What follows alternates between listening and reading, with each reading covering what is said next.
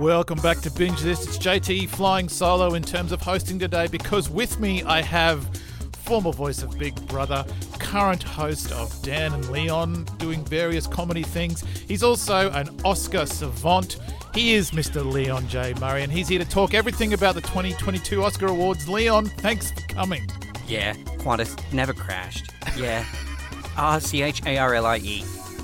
Dad lets me drive slow on the driveway. That's supposed to be a compliment. I was trying to say that you know everything there is to know about the Oscars. 82. Okay, you're an Oscars encyclopedia then. How's that?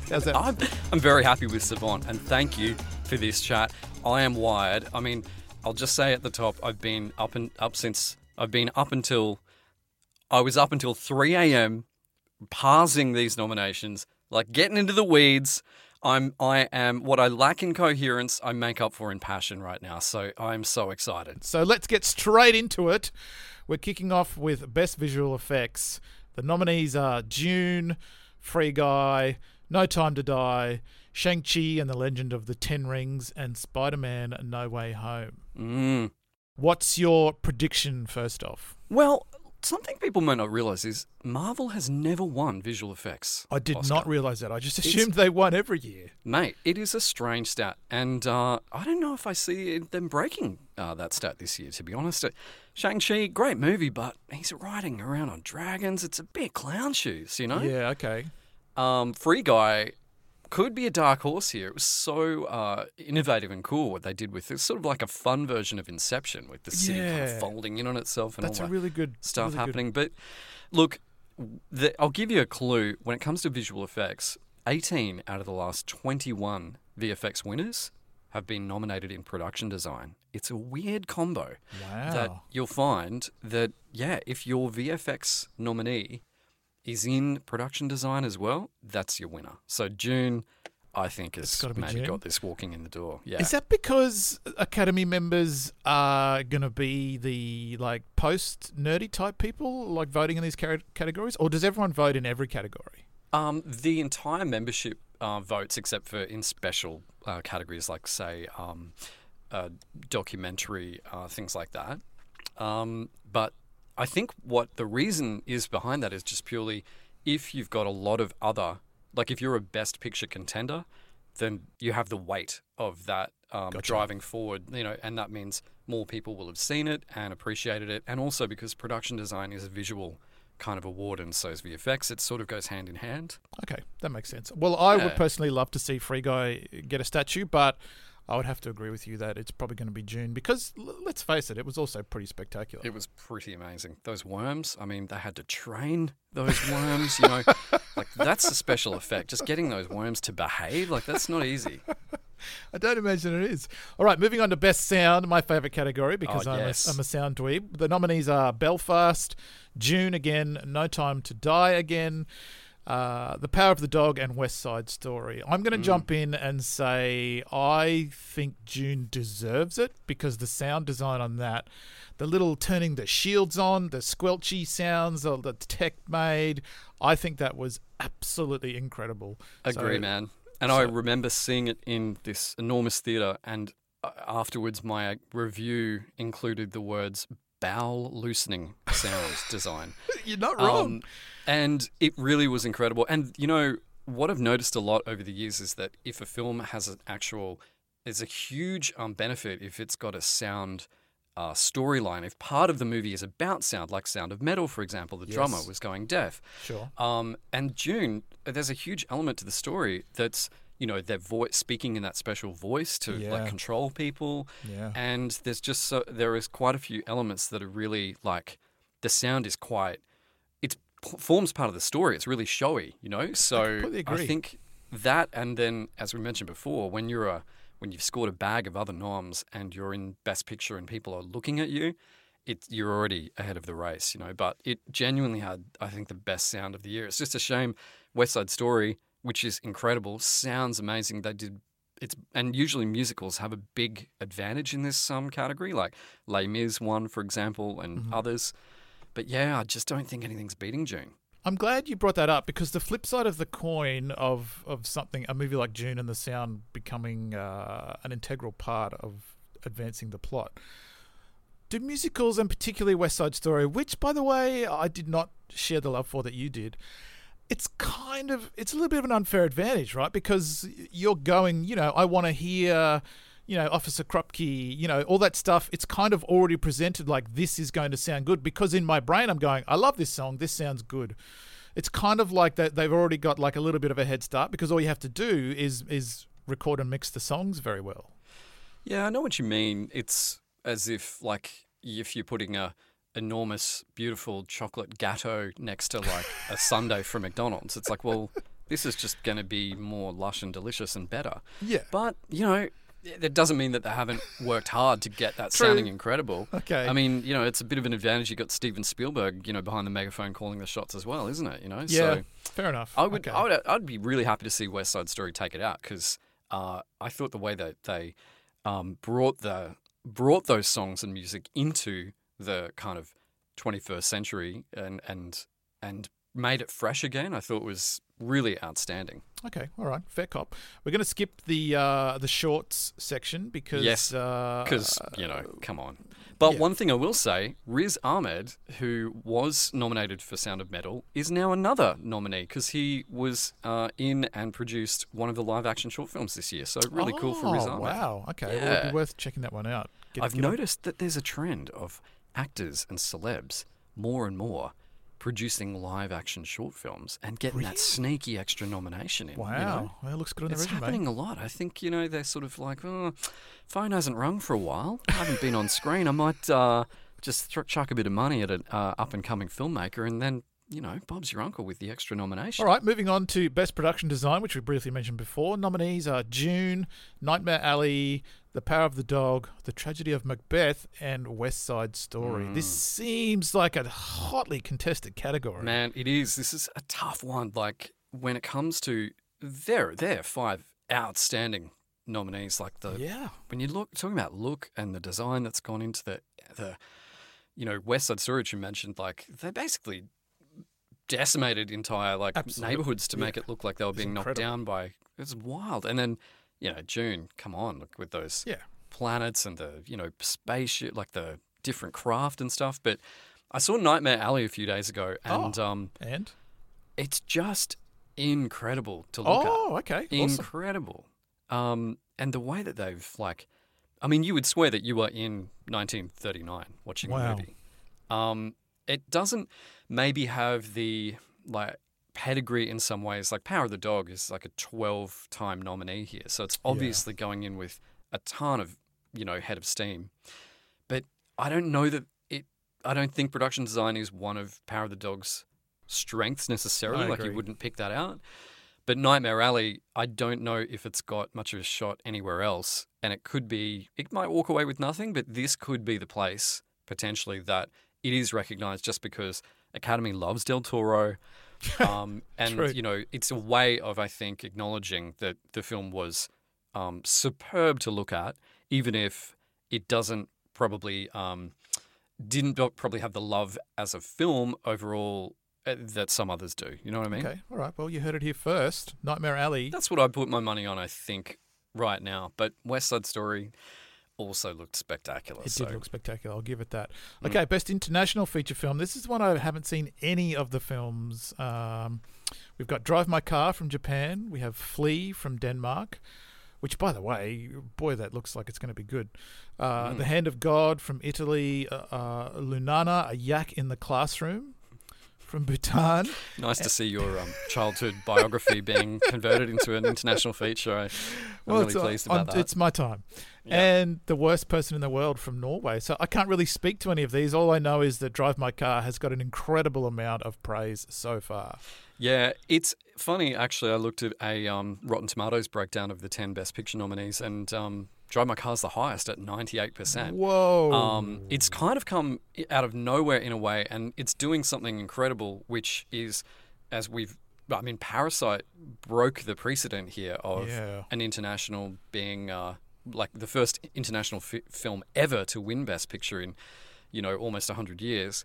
But Drive My Car's just zoomed in, pardon the pun, in its tire tracks. Not pardoned. And it's picked up 4 noms itself because it cracked Best Picture now that they've got the full 10, but it also picked up Screenplay International, which was expected, and then sensationally Best Director as well. So even though Flea has done a very rare, unprecedented triple because it's an animated documentary from overseas and it managed to pick up all 3 of those categories, animated feature, international feature, and documentary feature, which is...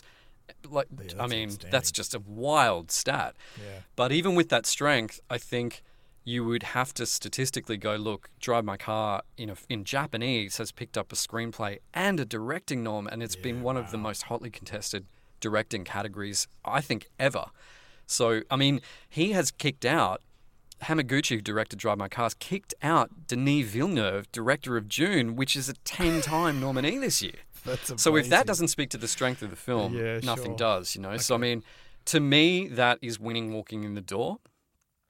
And I think the love for it speaks for itself because Academy's obviously seen it and they obviously rate it as one of the 10 best of the year. So for that, I mean, what else do you have to say than what's winning international? Well, if it's nominated for Best Picture and none of the others are, it's winning international. Sure. All right. But I'm just sad for that yak. I mean, that poor yak. I know, Lunana. And it's from Bhutan. Like, there's not much to do. No. There's not a lot to do. No wonder he's in a classroom. Like, there's nowhere else to go.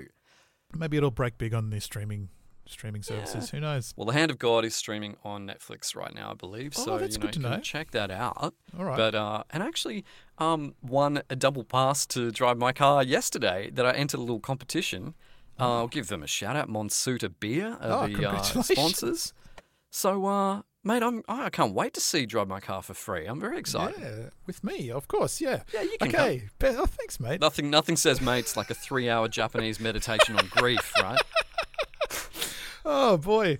All right. Best film editing is up next. Don't Look Up. First nom we've seen from that. June is there again. King Richard, The Power of the Dog, and Tick, Tick, Boom. Look, just because I thought it was particularly well cut. I think Don't Look Up is deserving, but I really can't see it getting past the other titans in the room. I have to disagree very, very strongly. I hated the editing of Don't Look Up. I hated it. And I know that they deliberately did some hard cuts in the middle of sentences. Love that. I think that's great. Yeah. Really funny. But the film was just too long. Oh, okay. And repetitive. And I just felt like it just didn't land. For me, it didn't sit right at all. Like, all right. And I know there's been a lot of chat and it's, flooded the world over Christmas on Netflix, so everyone's seen it. And I love the concept. I love what they're going for. I love everything about what they're aiming for and the cast and everything's great. But just, I really felt like the editing, to me, there was a really funny, strong, tight, epic 1 hour and 45-minute environmental satire sitting in this swill of 2.5 hours of sort of loose sort of weirdness that just didn't gel for me at all. Okay, fair enough. And I actually think the film editing category is pretty weak, to be honest. I think it's the one category of all the Oscars this year that just it bores me. I find it quite... Yeah, fair enough. I find it quite dull. Like, I don't remember anything too spectacular about the editing in June, to be very honest. Like, I don't think it's... I think it's the one place in June you wouldn't...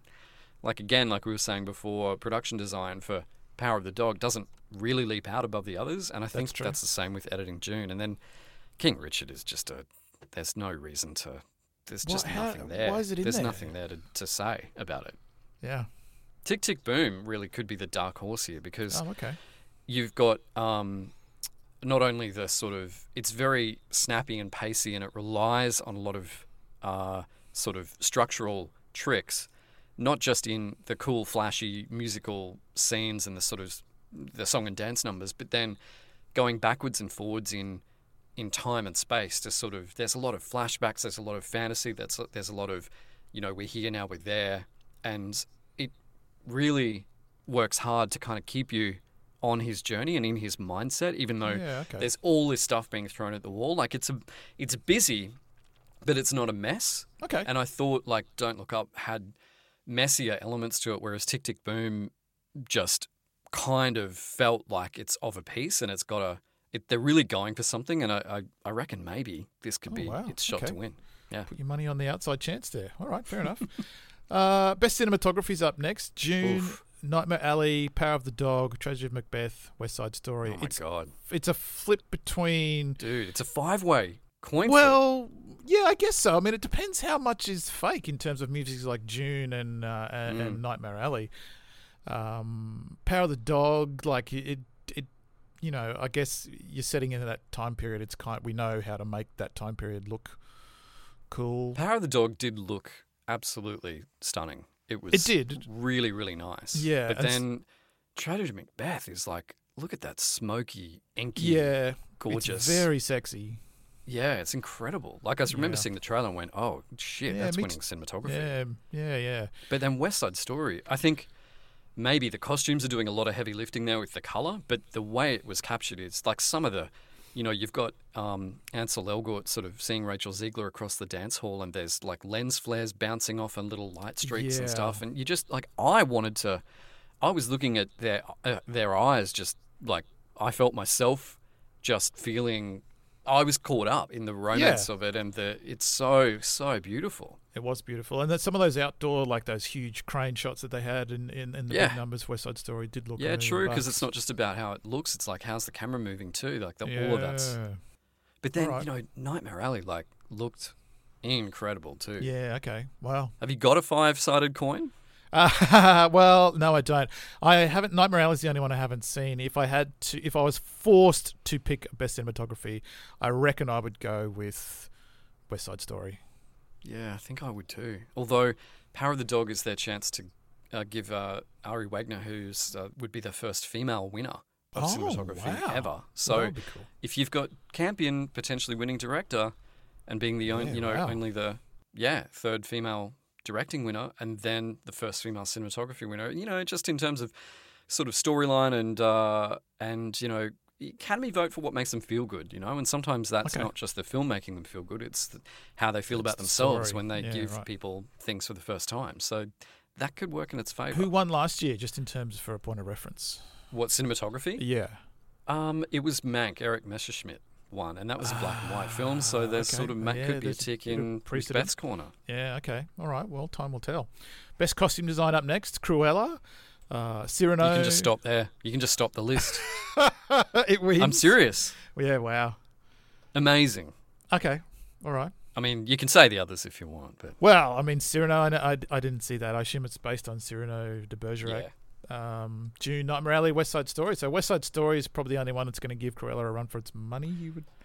Yeah, I think so. Like Cruella, just man, what an achievement! I like watched that with my kids, and I'm there with my eyes bugged out like halfway through, just going, this is incredible stuff. Yeah, like, okay. Obviously the movie's about her being a costume designer, so it's such a bit like how I was saying about sound. When you've got an element of these, like when you've got a nomination, when you've got a category that's integrally sort of woven into the actual story of the film itself, like that's a huge advantage. Yeah, okay. And the actual work was just so mind-blowingly cool. I just can't see it missing. Like, it just needs to be rewarded. It's one of those things where something has been done that changes the game. Like, something has been done that just lifts the bar, like, visibly, notably, you know, in the room. And you go, well, we have to... It's a bit like, you know, when Mad Max Fury Road came out and just people were like, what is this? And then they gave it 6 Oscars. Yeah, sure. You know, to me, Cruella is in that boat because it was just so awesomely done and it was so integral to the movie, you know? All right. Well, in keeping with the thought of impressive work insisting that it be taken note of, best makeup and hairstyling is up next. A few little curveballs here. Coming to America, as in the number 2, the sequel, is up. Cruella's up again. June is up again. The Eyes of Tammy Faye, which I don't know if that'll hit in Australia as much as it hits in America because of the subject, and House of Gucci. So coming to America, I don't know about hairstyling and makeup. I mean, unless there was, you know, credit given. Well, remember all those characters all the prosthetic work, because they play the mighty sharp barbers and then Arsenio is yeah, playing that okay. old shaman, like a witch doctor guy. Yeah, all right. There's a okay. ton of I prosthetics stand- going stand on. In corrected. fact, I think this will be the battle of the prosthetics because you've got all of that and Coming to America. You've got Stellan Skarsgård getting all fat in that oily pool. They did all that stuff to him in June. yeah, right. And then Yeah, there's okay. prosthetics going on as well for Jared Leto in House of Gucci. Yeah, okay. I still haven't seen House of Gucci. And then you've got to also remember too with you're right about Tammy Faye being like we don't get the reference here as much, but in the States with that crazy eyeshadow and the big hair and all Yeah. that stuff, Tammy Faye Baker, like that's so her. They kind of nailed it. Yeah, well, and Jessica Chastain got in Best Actress, so maybe that gives more of a spotlight to the makeup work on her, Yeah. But I have read that there's been some blowback in terms of people think they're so distracted by the makeup Oh, wow, that okay. they think it counts for them, that it counts against the movie. It counted Yeah. against them enjoying it because it was Kind of- so big and so kind of like, look at me. So Kind of a throwback to Nicole Kidman's nose in The Hours. yeah. Yeah, right. But I think this could be a battle of the prosthetics, and it's just about whether, they give it to the most prosthetics in Coming to America, but the film itself, is just a light comedy and doesn't have that weight, Yeah. or whether they kind of reward that Jared Leto was just so transformed, Okay. or if they, again, June, Noms leader, it's got a lot of like cred. And there was other makeup involved too, other than There was. Stellan in the pool. So Okay. Well, I don't another know. hotly contested one. It will be.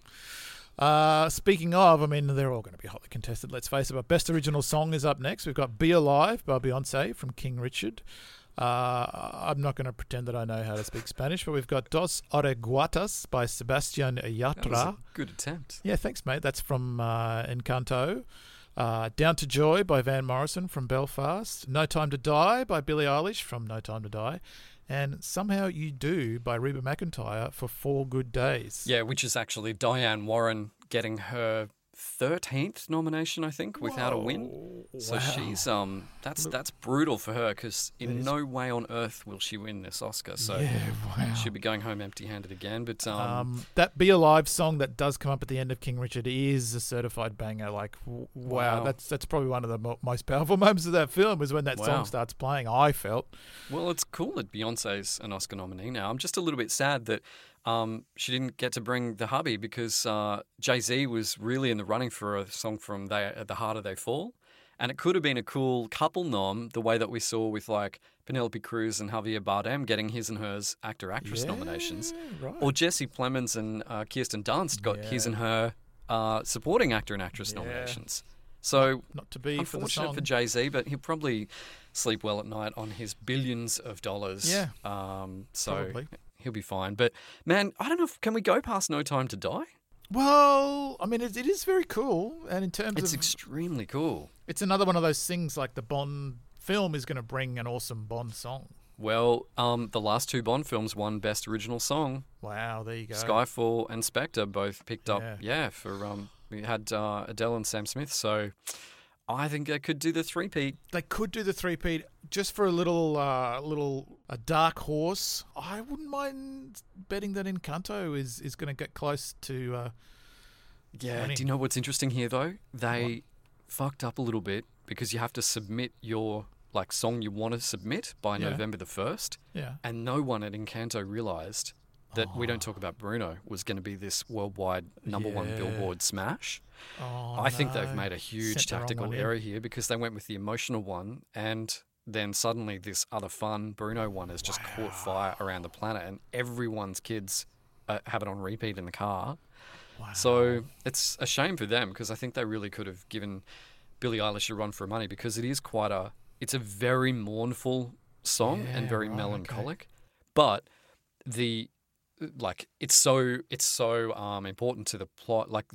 Okay, yes, all right, Bond songs are just in that opening where they've got the cool graphics and Sure. stuff, but it's so thematically kind of rich if you listen to the lyrics. Like last night when these noms came out, that was the only song that I went to YouTube to like hear again Wow. and to Yeah, watch right. again because it's just so damn cool. It is. And they've done a evocative. brilliant job of like weaving in all those old school Bond Yeah, that's musical true. thematic kind of cues but then making it like something that like she's 20 or something, you know? Like it's so fresh and interesting and just her voice. I don't know if you can go past it. Like I really... you've sold me. And little tidbit, she's only the second person ever to be nominated who's born in the 21st century. Wowee! Yeah.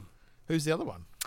Quvenzhané Wallis, who was the little actress in Beasts of the Southern Wild, I think. Wow. She was like 12 when she was nominated for lead actress. Far out. Oh, that's something amazing. Like that. Yeah.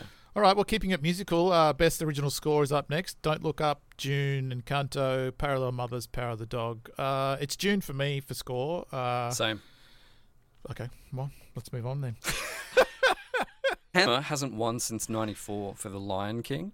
Oh, and, wow. you know, he's done such incredible work, Interstellar, so many things. If you look at his list of nominations. It's insane. And I think he's going to finally crack this one because, as I've said, tons of noms for June, so it's got eyes on it and ears on it. And secondly, the score was really, really closely woven into the sound design. It really was. They actually worked basically side by side to kind of get the sound. It wasn't just his music and his sound effects. It was like a soundscape.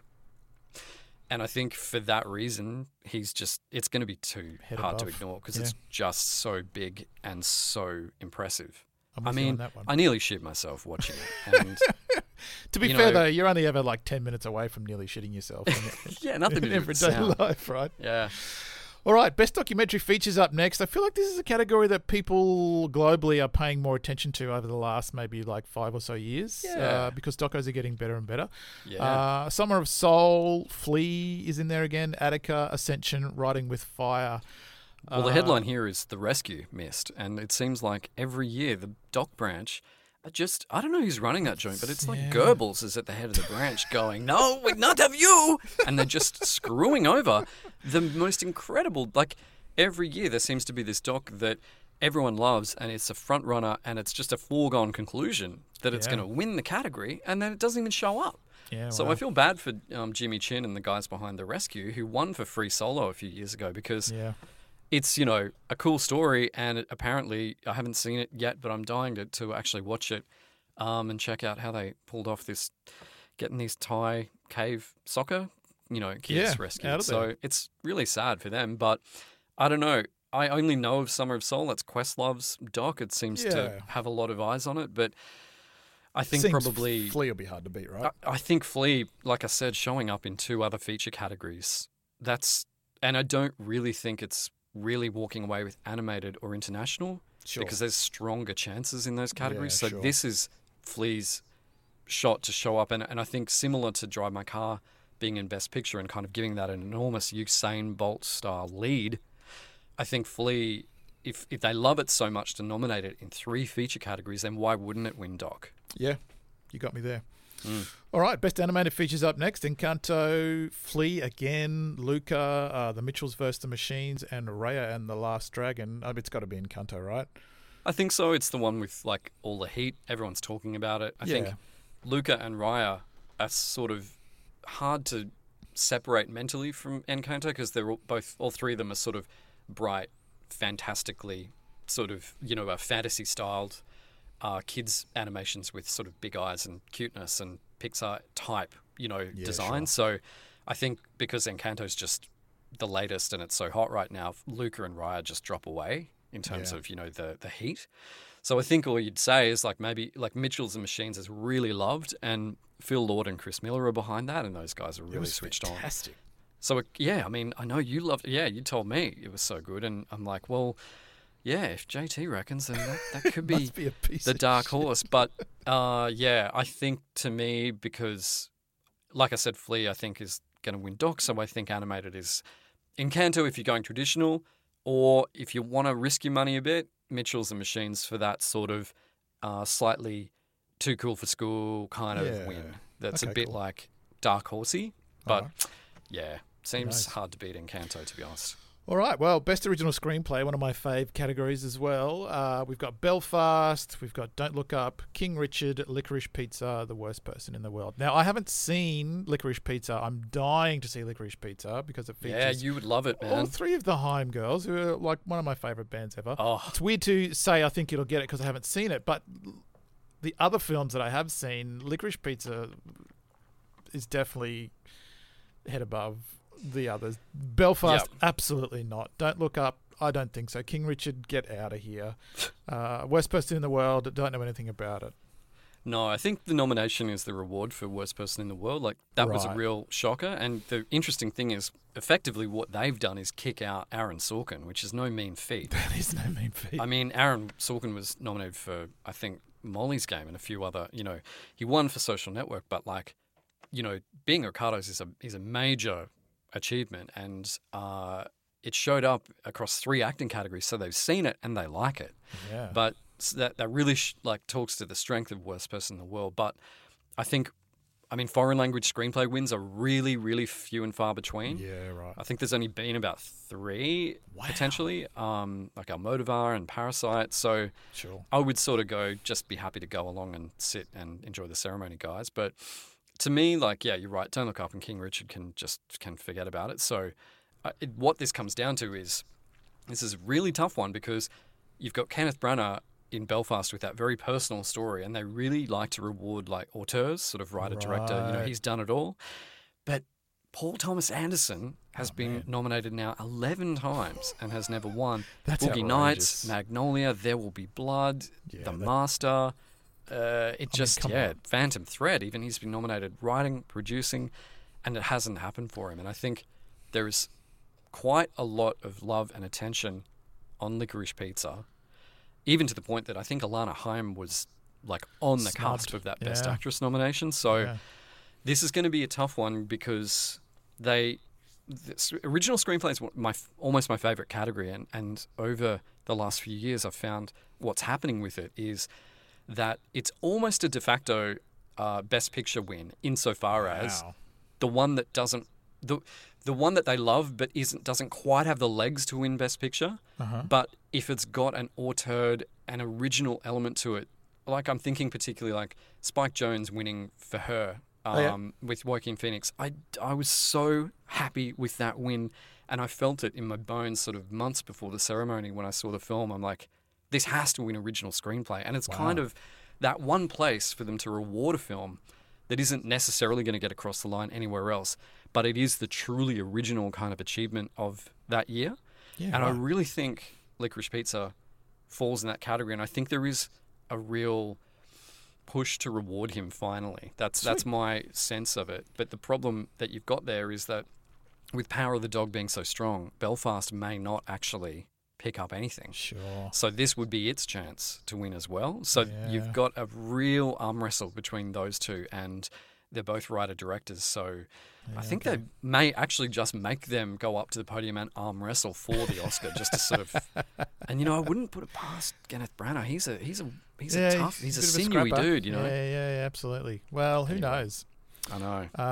I hope Licorice Pizza. It's one of those two for me. Yeah. Okay. Well, closely related is Best Adapted Screenplay. We've got Coda. We've got Drive My Car. We've got June. We've got The Lost Daughter. We've got The Power of the Dog. This is one of the categories I've actually seen every film. That hardly ever happens to me. I would love to see Coda get up there. It absolutely won't, but I would love to see it get up there. Yeah, I think it's awesome that it landed here. That says a lot about how much they like it. The Lost Daughter, just didn't quite fire for me. I've heard that. I would have to assume that Power of the Dog's going to take this one away. I think so. Even if it doesn't win anything else, this is where they reward Jane Campion for what she's done here, and it's a pretty spectacular adaptation. And I think I really can't see. I mean, June. Difficult adaptation, but that kind of film just doesn't win this award. Right.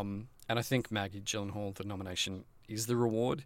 Sure. And like I was saying, Drive My Car, foreign, it barely happens. I haven't seen that. I can't see anything being strong enough to win here over Power of the Dog. Fair enough. All right, we're rounding the corner to the home straight, moving firstly into Best Actress in a Supporting Role. Well, Jessie Buckley came out of nowhere. Ed was amazing. Oh, just wow, that they saw it and they liked it. And for her to be, I think she was in the region of 14th or something in terms of the odds for actually getting in this category. And what she's done there is boot not only people like Ruth Negga from Passing, she booted Katrina Balfe from Belfast. Yeah, and also our Kate. She booted our Kate from Nightmare Alley. That's true. Yeah. So she's that's awesome for her. It is awesome for her. See it translating to a win though. Yeah. We've also got Ariana DeBose for West Side Story, Judi Dench for Belfast, Kirsten Dunst for Power of the Dog, and Ingenue. Oh, is that how you spell it? Ingenue. Ingenue Ellis for King Richard. So Judi Dench, I mean, no one's ever going to say a bad word about her, but absolutely not for her role in Belfast. Like, that is no way. Well, maybe she kicked out Katrina Balfe. Maybe she's got in over her co-star, which is a bit of a. I mean, there could be a big. If you hear some cat-like noises from backstage, it's because Katrina Balfe's broken through security and she started mauling 87-year-old Judi Dench. Ripping at her sort of support undergarments underneath her frock. It's going to be a bad scene. Yeah, it could be a bad scene. I would like to see Ariana DeBose win, mostly because she was in the original Broadway cast of Hamilton, and I think that's outrageously cool. So it's awesome to see her going on to bigger and better things. Well, you'd be pleased to hear, man. She's far and away the front runner here. Oh, wow. Okay, I don't see anyone taking her down because she was just so incredibly. Well, that's the other thing I was going to say. She was amazing in amazing in the film, and really fantastic. Of course, she has a really cool stat behind her, which is that Rita Moreno won the Oscar in this category for that role 60 years ago. Well, does the Academy like a little bow tie on the top of things like that? Because that would be awesome. Okay, cool. They do, and I think they say history doesn't necessarily repeat, but it does chime, and I think that's one of the sweetest sounding chimes that they can do this year. Put a bow on that, and she not only is it a cute history repeat, but she deserves it. She was 100% incredible in the movie, and I hate to say it, but it could actually be West Side Story's only win this year. Whoa, controversial, but you might be right. Moving on to Best Actor in a Supporting Role, we've got Kieran Hines in Belfast, Troy Kotzer in Coda, Cody Smith-McPhee in Power of the Dog, Jesse Plemons in Power of the Dog, and J.K. Simmons in Being the Ricardos. Haven't seen Being the Ricardos, but boy, I do like a good J.K. Simmons role. He's great. And I was saying to my friend when these noms came out last night, we were chatting about, this category is so fascinating because, thankfully, Jared Leto did not make the cut in House of Gucci. I think that just would have been, whether or not you rate him or not in the film, I think just the attention that would have brought to that category with that cartoonish Italian sort of thing, I think we're just better off without it, honestly. Okay, sure. And he did get a Razzie nomination for it, so... There's only 3 times someone's been nominated for a Razzie and an Oscar for the same role. Wow. And I'm glad there wasn't a fourth. Glenn Close was one for Hillbilly Elegy last year. Oh, yeah, sure. But this is super interesting because, J.K. Simmons, they do love a bit of J.K. and he's won this before for Whiplash, but I don't think his character in the film, it's more of an impersonation nomination. I think they love what he did because they're so familiar with that actor in I Love Lucy, and him sort of... It'd be like if, for us, if someone is doing a really great job of impersonating Nudge one of our favourite sitcoms from our era. What did you say? Like Nudge from Hey Dad. If someone nailed the role of Nudge, you'd go, well, I mean, sure, but Nudge is all of us, right? Yeah, I'm not sure that's the reference I would have used necessarily, but anyway, what's so interesting here is that you've got that double Power of the Dog nomination. We said we were surprised when Jesse Buckley snuck in, but talk about the other Jesse in the room here. Yeah, where did Jesse Plemons come from? He was low in the odds as well, and he's booted people like Ben Affleck for The Tender Bar. He's booted Jamie Dornan in Belfast, which it could be winning Best Picture, and he's actually come in, and it shows the love for Power of the Dog because it's 12 nominations. You got 2 in supporting actor, and you could get into that interesting zone here where people go, well, there's 2 for one film. Do they split? Is it a vote sort of splitting scenario? But all you have to do to answer that is go, well, look at last year, and Judas and the Black Messiah had Lakeith Stanfield, but he didn't really siphon away that many votes from Daniel Kaluuya because I think he won that thing walking in the door. And I reckon that bodes really well for Cody Smith-McPhee because he's getting a ton of attention for this. And I think, if I'm not wrong, out of all the supporting actors over this season, he has the most wins so far in terms of Critics' Awards, precursors. Okay. And I think his strongest competition is Troy Kotzer because I haven't seen Coda, but you were saying it's it's just a pure delight. Wow. It really is. And it's, the script is formulaic, but it's brought to life purely by the actors who are just phenomenal. Wow. Yeah. Well, maybe there could be Coda's best shot to walk away with something too. But good to see. Time will tell.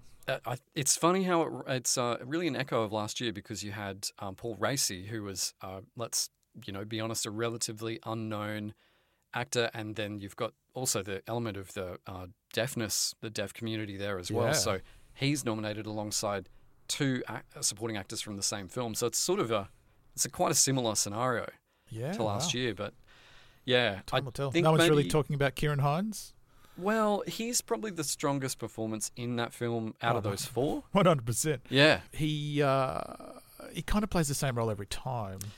It's hard. I think, unfortunately, a lot of this comes down to just who do they want to see on stage? Sure. Who do they want to hand it to? Not so much what did you do, but which person do we want to crown? Okay. And I don't know that, like, he's a foreign actor. Yeah, sure. With not necessarily a huge amount of it. What's the story? What story will we come away with? And like Cody Smith-McPhee, maybe he's got such an unusual physicality, and he's kind of just. I think it could be a really interesting win that they want to see happen. But having said that, young actors very rarely win this award. Yeah, sure. It's young actresses in supporting go for your life. Like, they love that ingenue thing. Could bode well for Ingenue Ellis, in fact. Yeah. Nothing but a dorky wordplay. Well done, Leon. Sure. Well, men have had it tough for so long in Hollywood, so it'd be nice to see someone young finally get a nod. That would be awesome. All right. Leading into the final two. Ooh. Best actor in a leading role, we've got Javier Bardem for Being the Ricardos, Will Smith for King Richard, Andrew Garfield, Tick, Tick, Boom, Denzel Washington for The Tragedy of Macbeth, and Benedict Cumberbatch for Power of the Dog. Thoughts? Get out of here, Will Smith. That's not a... It's an impersonation performance, which, was fine, but not Oscar worthy. Oh, I think you might be surprised, dude. Oh, man. I know. I wish... I'm with you, and I think it is. I think I felt it was a caricature. Yeah, 100%. And I feel like he had one great scene where he teared up at the end, and that was fantastic. But I just think there's better acting this year. I really do. Yeah. And I think Javier and Denzel should probably just be pleased to be invited. I don't think it's their year, but Benedict Cumberbatch really is he's the dark heart of Power of the Dog, and he's going in as the nomination leading film, and I think he's done amazing work for a while, and he's the dark horse there nipping at Will Smith. It does feel, speaking broadly and popularly, Will Smith's been the front runner for months, and people are sort of were going, no one's beating him, it's his time. I don't know. I think someone's beating him. Yeah. And I wonder whether it's the Benedict dark horse or the even darker, blacker, sneakier horse of Andrew Garfield. I would love to see Garfield tore the balls off that movie. Yeah. What he's just I would love to see him get up on that. I think maybe he's got the gas in the tank for it, because it was such a big, bold, brave, huge, all guns blazing performance. And, he played piano, he sung, he danced, it's kind of got it all. And I think could be the kind of thing like it's like Nicole Kidman in Moulin Rouge. It's like terrible. You've got all the elements in play, but is it strong enough to overcome like a traditional dramatic performance? And it's right on the knife's edge for me. Okay, fair enough. That was a terrible comparison for me, because Moulin Rouge is one of my most despised films of all time. But you can see thematically and visually you can see why so many dum-dums around the world love it. I can see that. Yes, I agree with what you just said. Bradley Cooper, Snubberoonie. Yes. Yeah, Nightmare Alley. He'll be upset about that? I don't think he was really the strongest element in Nightmare Alley, to be honest. I think if there's anyone who's going to be sad, it's from Cyrano, Peter Dinklage, who he's won 1,000 Emmys for Dragon Show, Game of Thrones. He in Cyrano was apparently just incredible, outstanding, like absolutely brought it. And he was in the 5, in the betting odds in the 5 for months and months and months. Since September, it's Will Smith, it's maybe Denzel, and it's Peter Dinklage. All right. Best actress in a leading role is up next. We've got Jessica Chastain, The Eyes of Tammy Faye, Olivia Colman, The Lost Daughter, Penelope Cruz, Parallel Mothers, Nicole Kidman, Being the Ricardos, and Kristen Stewart Spencer. I haven't talked to you about this privately. I would give anything to see K-Stew win for Spencer. Oh, man. It's going to be a delight. And I think there's such a groundswell here that could see her cross the line. What a phenomenal performance. Man, I just got goosebumps thinking about it. Yeah, I am so... This is a bloodbath. This category this could be anybody's. And what's really opened this up in an incredible way is, and it's the elephant in the room here, Gaga has missed. Gaga. And, this is why this gets so exciting sometimes, is that you've got her in at BAFTA, you've got her in at SAG, you've got K-Stew missing both, you've got Jennifer Hudson sort of like waiting in the wings, you've got all of these question marks. You've even got a bit of category confusion because people are saying Katrina Balfe is actually lead and she should be here instead of supporting for Belfast. All this stuff's going on. And meanwhile, Kidman's shown up pretty much everywhere, and Coleman has really sort of been stealthily kind of there in the wings as well. Yeah. Nothing against her, but I was really pleased and excited to see Gaga, Miss and Stewart in, because I just think when it comes to the weight of the work, I just don't think there's any comparison. Contest. Yeah, and I'm doubly excited because, selfishly, I've got bragging rights because a month ago, when people on Twitter were saying, what are we thinking? And I tweeted, I've got the receipts, that just have this gut feeling Cruz is in, and I can't shake this feeling Cruz makes it. But she didn't show up she hasn't got any precursor love, no SAG, no BAFTA, no CC, no critics. It's just like, she's come out of nowhere, but I was right. And then when people said, well, hang on, if you reckon Cruz is so strong, who's missing? I said, it's Gaga. I think it's Gaga, because when you look at what these other ladies are bringing to the table, Coleman, maybe best ever. Kidman, it's a 2-hour tour de force, technical, impersonatory, just, she balls to the wall. There's Chastain, they're all, you've got the Chastain, Kidman, Stewart biopic race, the three of them all playing some of the most famous people in the world. And it's just there's too much weight and too much artistry there to break in with this, it's the Gucci father, son, and blah. I'm like, this isn't the Golden Globes, man. So take a chill pill. And I was fucking right. I nailed it. So thank you. Done. Lick tongue, mark on board. Very good. So I think Cruz is probably, it's that foreign language nominee that sort of very rarely, we take something incredibly special like a Lévionne Rose, Marion Cotillard sort of winning in French type, groundswell to do that. I think she will just be pleased to be there sort of thing. Sure. And I think Chastain probably the same, although people want to see her win. I still don't think it's quite her time yet. But this is like a huge three-way Coleman, Kidman, Kristen situation. Can't wait to see that one. And they do love their young winners like Jennifer Lawrence. Good point. She has that on her side for sure.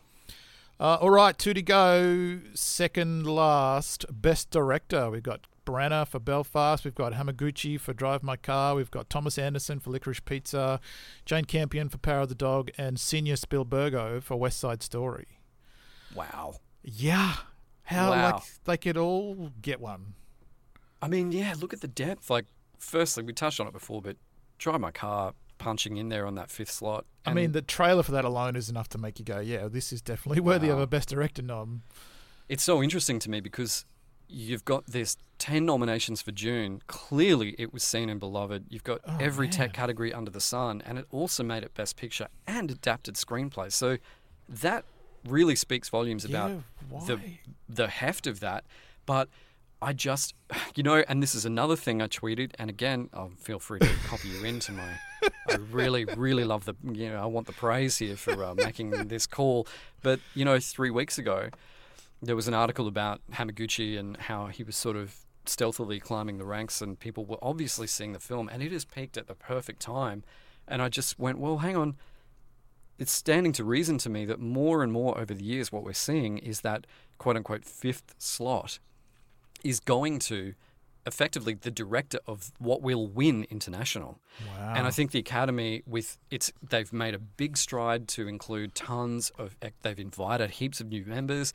They've opened up their membership to, more women, more people of color, more international members. And I think all of that is having having a broader effect. So instead of just 5 Americans or 5 people, Green Book or 5, whatever. Yep.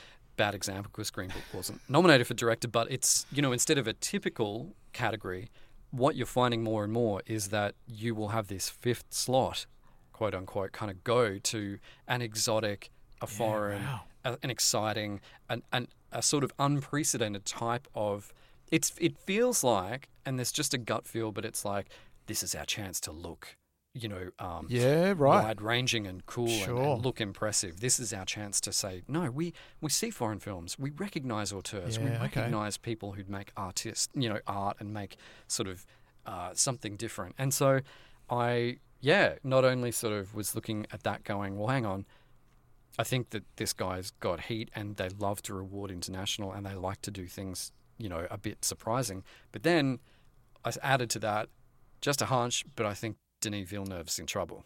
Yeah, wow. So, all right. Well, you were right again. I mean, hey, look, again.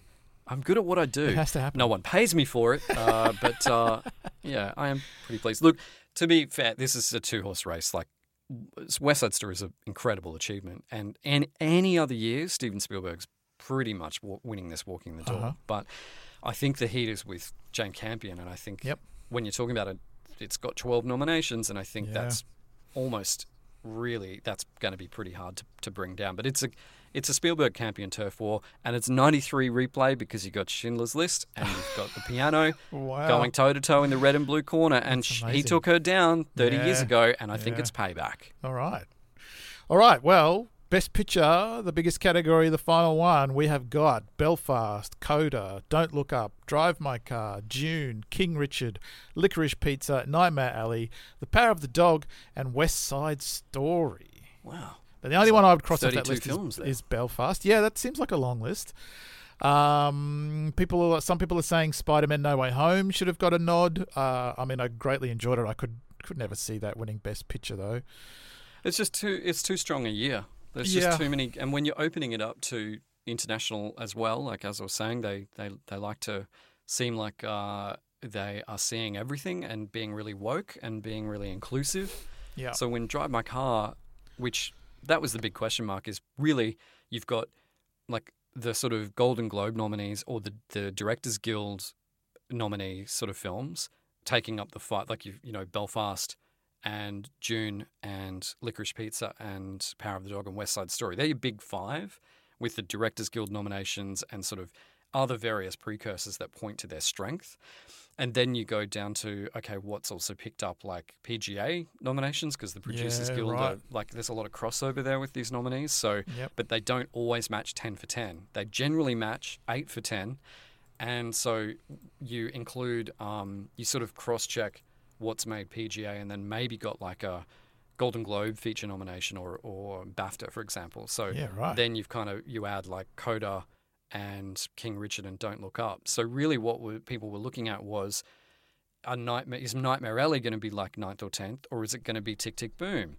Or is it going to be Being the Ricardos? Yeah, wow. And those are the 2 big misses here that, well, really it was like, well, flip a coin and just put your money on, like, no one could tell which out of that 10 PGA was it going to go, if, like, we all know it doesn't go 10 for 10, so what's 9th and 10th, and what do you replace it with? Like, what do you pick as the weakest, and then what do you put in its place? So it turns out that they dropped Ricardos and Tick, Tick, Boom, and instead we see not only Nightmare Alley, but Drive My Car has just, like, swept in from Japan like a tsunami.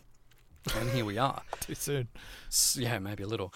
But yeah, I think what you do systematically here, if you want to, pick up, like win your betting pool at work, is look firstly at what's got that directing support from DGA, because almost always you've got a DGA nominated film winning Best Picture, right? Yeah. Because the directing and picture are just so integrally tied. So it seems like it comes down there. You can immediately like eliminate some of those non-director nominees, and it leaves you with like the West Side Story, Power of the Dog, Licorice Pizza, Belfast kind of combo. Yep.